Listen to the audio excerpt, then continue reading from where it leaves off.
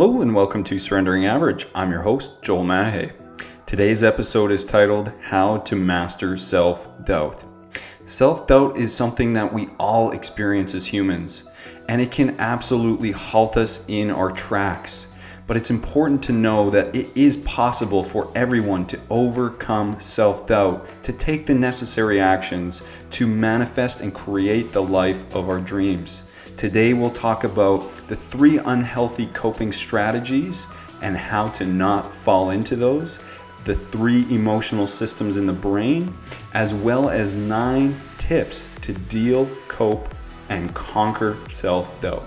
So please, focus in and be present as you begin to surrender your average life. Hello and welcome to the show. I hope everyone's having a great day today.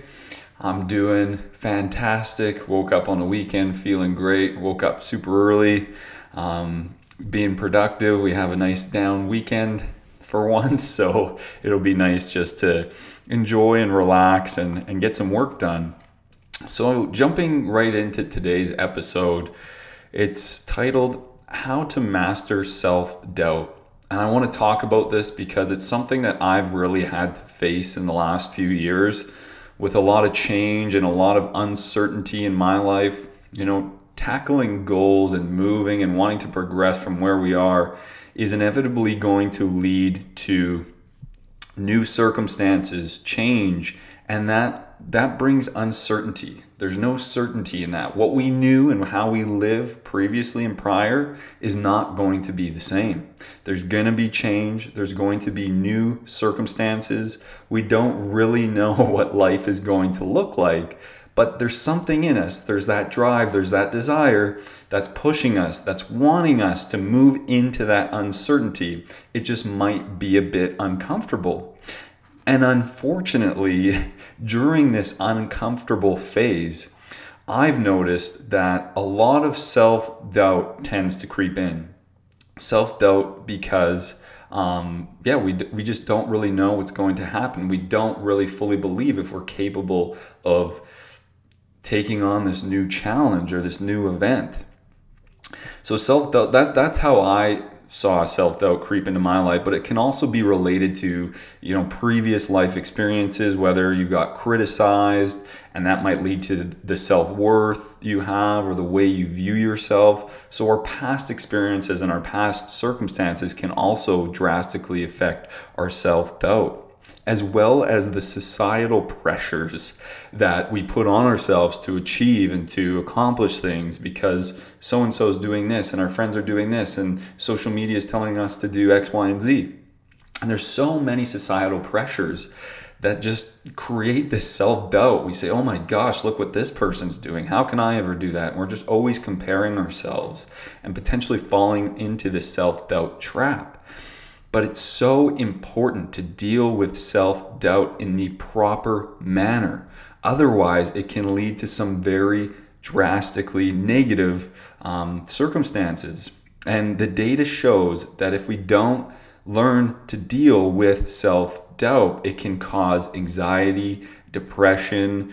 We won't be able to regulate our emotions. It can lead to lack of motivation, difficulty in making decisions, low self-esteem. It can lead to a lot more permanent solutions. If we repeatedly act this way over and over and over again, it can compound into these undesirable traits. So there's a couple quotes I want to touch on that I found there's a lot of power behind these words that kind of relate to this episode. And the first one is by the man William Shakespeare. And he says, our doubts are traitors and make us lose the good we oft might win by fearing to attempt. So the way I interpret that is you're not going to be able to win the game if you don't even play the game. And many times self-doubt can prevent us from even practicing or even playing or even stepping foot on the court to play the game. There's no way we can win. There's no way we can get what we want if we don't even play, if we don't even attempt. And unfortunately, self-doubt is a common roadblock that prevents us from playing the game. The second quote is, "When you doubt your power, you give power to your doubt." And that's by Honoré de Balzac. So when you doubt your power, you give power to your doubt. And that is a dangerous, slippery slope to go down. Focus is power. And when we're giving our power to our doubt is going to run the show. If you doubt the power that we all have within us, we are all extremely powerful and capable of doing extraordinary things on different levels and in different scenarios and in unique, with our unique traits. But each individual, each person is super powerful. But if we give that power to our doubt, then our doubt is going to be running the show. Our doubt will accumulate that power and compound and potentially turn into that depression, that anxiety, that difficulty in making decisions. It can turn into that, and we really want to avoid this. So some examples of self-doubt in my life, because I'm a human and I strongly believe that every single human being has experienced and does experience self-doubt. It's just whether or not they've let it hold them back. There's no difference from that billionaire who went from $0 to $1 billion. I guarantee they had a ton of self-doubt. The only difference between us and them is the fact that they did not let that self-doubt stop them. So some events in my life which I was faced with self-doubt were back in the day when I played sports. And the more I had self-doubt in the sport I was playing, the worse I would perform, obviously. They're related directly to our performance and how we do and our success in whatever endeavor we're doing. And the later years that I got into more competitive leagues and playing in high school, the more self-doubt I had, the less confidence I had within myself, the more self-doubt I had that I'd be able to make the shot, that I'd be able to make the play. And it just drastically impacted me in a negative way. And also previously making decisions, I had a very difficult time believing that I was making the proper decision. I had a lot of self-doubt. What am I supposed to do in life? What career am I supposed to take? All these big, difficult decisions I really struggled with. Even in school, I had a lot of self-doubt. I thought that I had more difficulty in learning and that I might read slower than other people or whatever it may be. And I let that really impact me. As well as when taking school at NAIT for electrical, I had self-doubt in that because it involved physics and math. And physics and math were my weaker subjects in school. And I let self-doubt really affect me. And that had a drastic impact on my performance. Even to the later days when I started to run jobs at my career, starting to run bigger and more jobs at once, I had a lot of self-doubt that I couldn't do this. And also trying new things like the coaching certification program and even just coaching in class, that was very intimidating. I had a lot of self-doubt. Even doing this podcast, starting a podcast from scratch, I had a lot of self-doubt. Imagining that I'm able to make my dreams come true. These are all circumstances and events where I have self-doubt. And as I progressed later in the years, I didn't let it affect me as much as it affected me earlier on, such as playing sports or the big decisions to make or my performance in school. When I wasn't equipped with the right tools and strategies, I really noticed the difference that it had on my performance and my success. And being able to analyze that and look back, I still have dreams to this day where I dream about not hitting the court and not performing my best in basketball because of that self-doubt. And even though it's just basketball, I use it as a strong reminder that I will not let self-doubt stop me anymore in life. That was a great lesson to learn, and I will not let it stop me again. That doesn't mean I'm not going to be faced with self-doubt and I'm not going to have these moments of self-doubt. We're all human. I am human. I am going to face this, but I will certainly not let it stop me, and I'll explain how throughout this podcast. So before getting to the strategies on how to do that, I want to touch on 3 unhealthy coping strategies that you might be reverting to help you cope with self-doubt. And so obviously we don't want to be reverting to these as much as possible. So I want to bring this into our conscious awareness so we might know what's going on, or it might bring some insight of, oh man, I'm actually doing that. And the first one is to self-sabotage. And sometimes people intentionally put themselves in situations where they're likely to fail. They might purposely engage in behaviors that will affect their performance. And they do this because it's easier to blame that external circumstance or that external event rather than something related to them personally. And I have an example of this back in my high school days. I remember there's 2 instances right around diploma time. So the biggest time of the year in high school, diplomas were worth 50% of your high school grade, half of your grade in grade 12. And you need those grades to get into university or do whatever you want to do in life. Like, that was a big deal. And I remember it was the night before my French 30 written portion of the diploma, so where I had to write an essay in French. And mind you, I really didn't like French. My focus wasn't there. And I really did an action of self-sabotage. It was one of our friend's 18th birthday, and we went out to the bar and drank literally the night before I had a French diploma. I stayed up late and I drank, not even giving myself a chance. So then I had the easy scapegoat of, well, no wonder I'm going to do bad, or no wonder I did do bad because I went out and partied. I just didn't care that much. It was just so easier to blame on that rather than hunker down, study, prepare, get a good night's sleep, read some well-written essays, whatever it may be.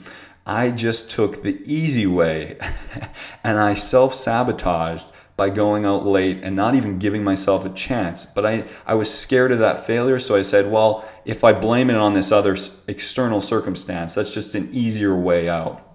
So that was really cheating myself, as well as even probably a couple weeks later, as I mentioned, my weaker subject in school was math, and I had a Math 30 diploma coming up, one that I should have been preparing my ass off for because it was one of my weaker subjects. And so, with good intentions, I signed up for this diploma math preparation course. It was a 2-day weekend course held at the university, and they were going to go over all the topics that you cover throughout the year. So the first day, the night before, one of our friends having a birthday party, a house party. So I go over and I get hammered. I get absolutely hammered. Back in the day, I had no cutoff. I would just drink and booze and get so loaded.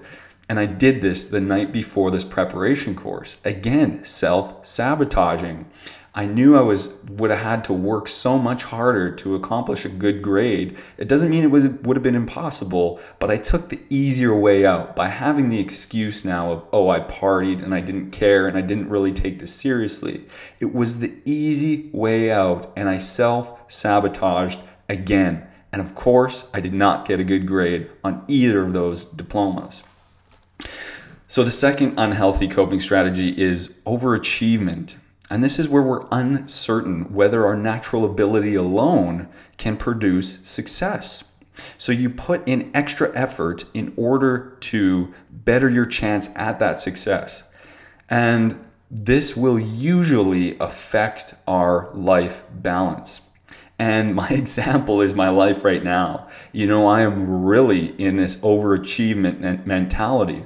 I want to ensure my success, but the undesirable trait that seems to come along with that is the life balance portion. I'm actively noticing how much of a negative impact this is having on my life balance because I'm so focused on doing things and getting things done and preparing myself and learning and really just devoting myself to the success that I'm trying to achieve. And I'm seeing that it has a result of unhealthy balance in my life. So I'm actively working at dialing this back. But let me say that I do strongly believe that this unhealthy coping strategy is a lot better than the self-sabotaging one. At least this one we're trying, we're hungry, we're putting in effort. I just need to be putting more focus on the life balance. So although it's not as bad in my opinion as the self-sabotager, it still comes with some undesirable consequences. And the third unhealthy coping strategy is the imposter syndrome. And this is where people can't view their success as an accurate reflection of their underlying ability. They don't see their success as legitimate. They think that chance or the timing was the main reason or the main purpose they achieved or received the success. And this is a dangerous place to sit because you'll never have self-belief. You'll never believe in your self-worth. And you'll always be thinking that you're not capable. You just got lucky. And this will really lead to the over time compounding of self-doubt, because you're never going to believe that you actually did it or that you actually did some good. It's just going to result in more self-doubt.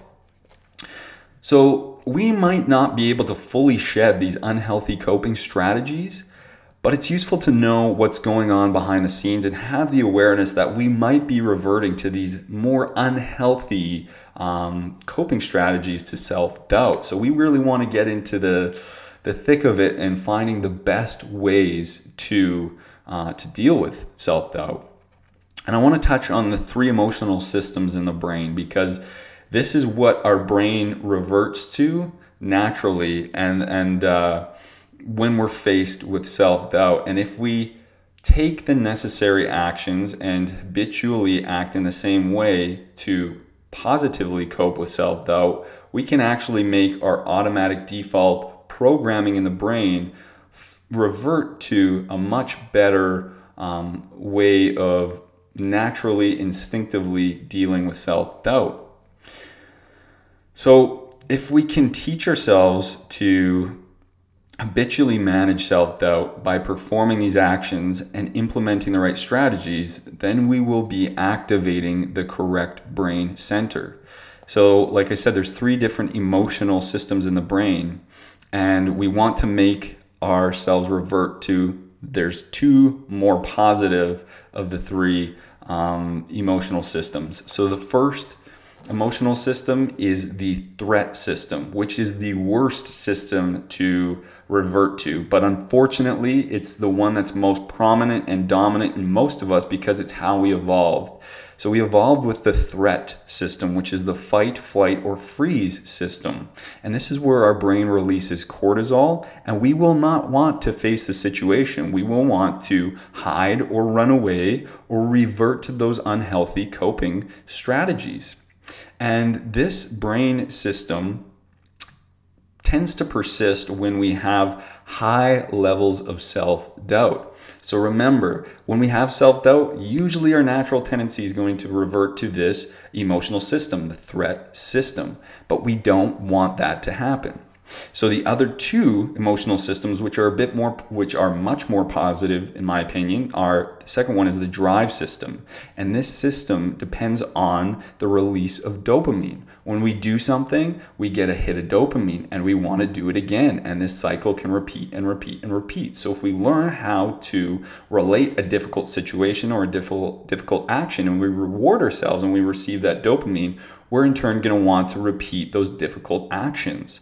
And so then if we can program that drive system into our brain, that's going to help us progress and move into these uncomfortable circumstances and situations a lot more frequently. And again, this system kicks in when there's low self-esteem or low self-doubt, sorry. So that's important to know, that it only really persists when self-doubt is at a low level. And the third and final emotional system in the brain is the mammalian caregiving system. And this is where nurturing motivations tend to exist, such as, a mother has a lot of nurturing motivations for their child. This is where oxytocin gets released, which is the love hormone. It gives rise to your ability to be compassionate with yourself and with other people. And so that's a that's a better reactional state to be in rather than fight, flight, or freeze. So clearly the latter of the 2 emotional systems are much better systems to revert to, whether it's compassionate, the mammalian caregiving system, or whether it's the drive system where we get releases of dopamine to keep going. Those are much better ways to fall back on to make our automatic reactional actions manifest rather than instantly going into fight, flight, or freeze when we're faced with difficult circumstances or events. So how do we deal and cope and conquer self-doubt? I came up with 9 tips and strategies for us to be able to face this so that we do this over and over and over again. And if we do it over and over and over again, we will revert into those more too beneficial emotional systems in the brain instead of fight, flight, or freeze. Because that's how we continually progress. That's how we move through that discomfort and that uncertainty. So before I get to the 9 tips, remember the formula: think, feel, and choose your actions. So our thoughts give rise to our feelings or our emotions, how we're feeling. And based on how we're feeling, that's going to be able to give us the ability to choose our actions. So our thoughts create our feelings, and our feelings will give us the ability to choose our actions, and our actions will manifest our results. So keep that in mind. So if self-doubt is tied to uncertainty, we want to instill as much certainty as possible. So step 1, tip 1, learn how to validate yourself, not only to seek validation from others.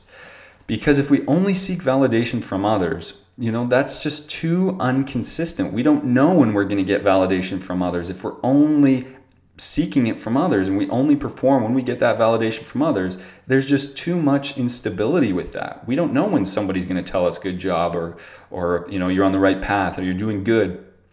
But when we validate ourselves, we take control of that. We can validate ourselves whenever we want. And if we do that habitually over and over again, even on small tasks, validate yourself, acknowledge yourself, tell yourself you're doing a good job, and that will make you want to pursue these difficult tasks over and over and over again if we can validate ourselves.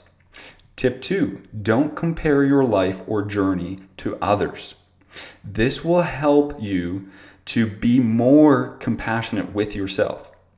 If you're always comparing yourself to others, you're giving yourself such an unfair starting point, an unfair reference. It's an impossible reference because you are your own unique individual with your own unique skill set and traits and beliefs and morals and the perception of the world. You see things differently. It's literally impossible or even fair to compare yourself to somebody else because you're not them. You are here now where you are at. You have to start here. You can't start where somebody else is. So comparing is just redundant, and it's just going to lead to more self-doubt because you're going to say, well, how the heck are they there? How can they do this? And then you're just consumed by what others are doing and not focused on taking ownership and control for what you can do. Tip 3, make your desires and vision and goals a necessity. When they are should do's, there's too big of a window for self-doubt to creep in. Oh, I should do this, or I should really have this as a goal, or I should really take this action tomorrow. I should really prioritize my what I'm supposed to do. If it's should do's, there's a window for self-doubt. If it's must do's and I will do, and I'm certain I will do this, and you don't give yourself an option to not do something, you will do it. If there's no other option to do it, but actually do this thing, actually move towards your goal, actually take the necessary actions, you will do it. There needs to be necessity. Remove the should do's and implement the I will do and I must do. It has a huge difference. It's a slight distinction, but makes a huge difference. Tip 4, you don't need to know all of the answers, but be confident that you will figure it out. Nobody ever knows the answers. Answers are made up as you go. No one has the answers in life, especially the answers for your individual life. we uncover the answers as we go. You can read all the books, you can do all the research. That might help you, yes. I'm not disagreeing with that, but that's not going to give you the answer. The answers reveal themselves as you progress through the journey of life. If you're looking for all the answers prior to starting, you're entering an impossible feat. You're entering something that's impossible to do. Nobody ever has all of the answers before they start something. Just be confident that you will figure it out, and that's all you need. Leaning on the confidence that you'll figure it out, making it a necessity that you will accomplish something, makes all of the difference in the world. Tip 5, surround yourself with people who support you.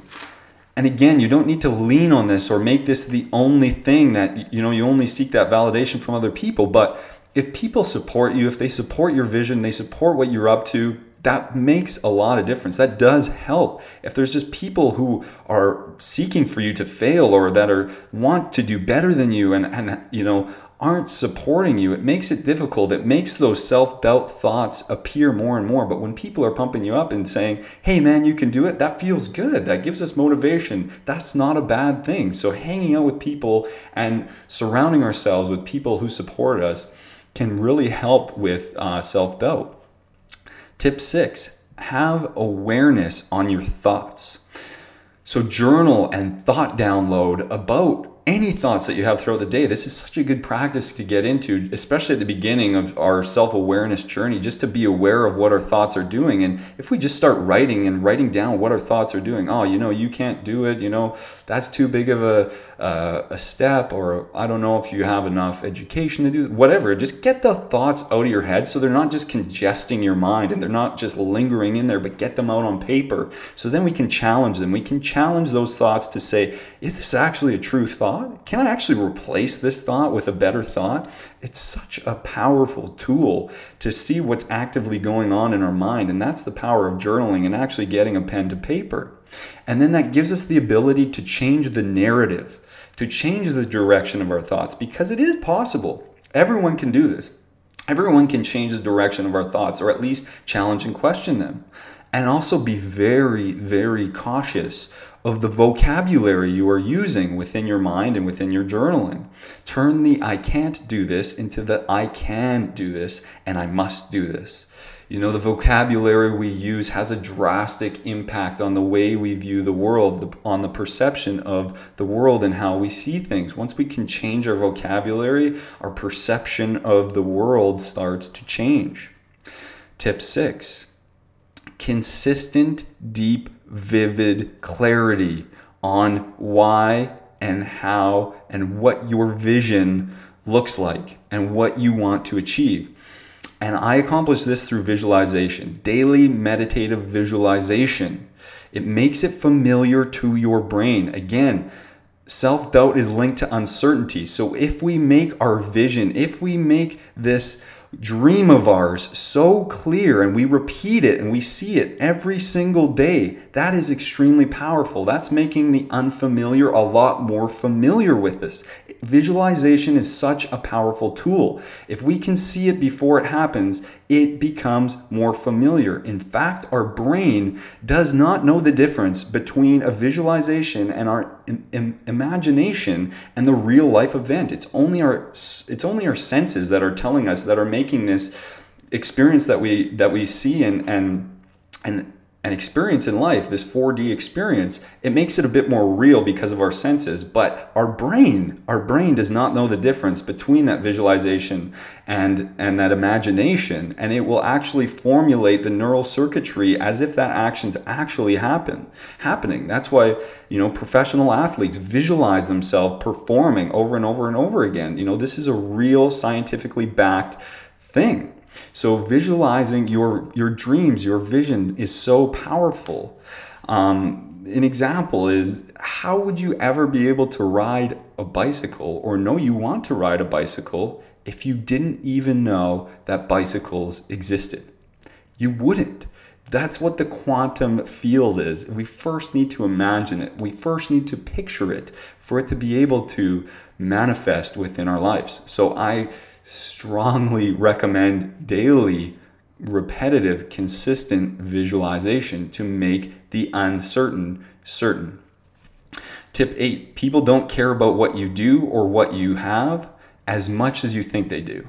This is huge. We think that everyone is just watching us and that everyone is going to be judging us. But the reality is nobody really cares.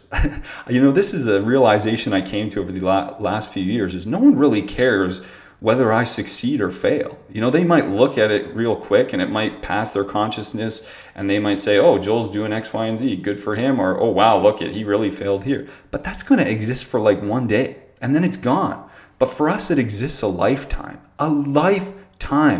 So don't let the opinions of other people affect your actions and what you might want to or don't want to do, because they're actually not really caring what you're doing as much as we think they are. And tip 9, take action. And Vincent van Gogh has a quote that summarizes this nicely. He says, if you hear a voice within you say, you cannot paint, then by all means, paint and the voice will be silenced. That's such a powerful quote, meaning if you have all these doubts, just jump into action and those doubts fade away. Once I started making the podcast, once I actually committed and took the coaching certification, once I actually threw myself at these actions, doing things, that self-doubt begins to fade away. That doesn't mean it doesn't come up every now and then, but that means taking action is the best way to defend and conquer that self-doubt. So these 9 tips are extremely powerful, and I try to implement them in my life daily. So that was pretty much the episode, and just a reminder that I am coaching. My schedule is filling up. I pretty much don't have any spare time anymore, but I can probably take maybe 1 or 2 more clients. If you're someone who's very driven and motivated for change and resonate with this podcast, resonate with my messages, these coaching can be such a powerful tool just to ensure that you are taking that action and for you to develop the proper awareness, understanding, and insights to take new necessary actions to be able to receive those new results that you're seeking. So I do have 1 to 2 spots open, and feel free to check out my website at joelmahe.ca. Send me an email to coaching@joelmahe.ca, or message me on Instagram. My Instagram tag is just Joel Mahe, JoelMahe. I'd love to connect. I'd love to hear any feedback, insights, topics for the podcast. Just feel free to reach out to me. I'd love to hear from you. So I want to leave you with a couple words, and that is self-doubt will add massive resistance to achieving progress or success in your life. We all face it, but we don't need to be halted by it. Let's ensure the proper emotional systems in the brain become our automatic default go-to systems by continually implementing the 9 strategies discussed today. If we repeat these actions over and over again, they will become habitual. This will ensure we are no longer indulging in the unhealthy self-doubt coping strategies. It's time to take charge and conquer self-doubt, and you will surrender your average life. Thank you so much for listening and watching. I hope you have an amazing day. Take care.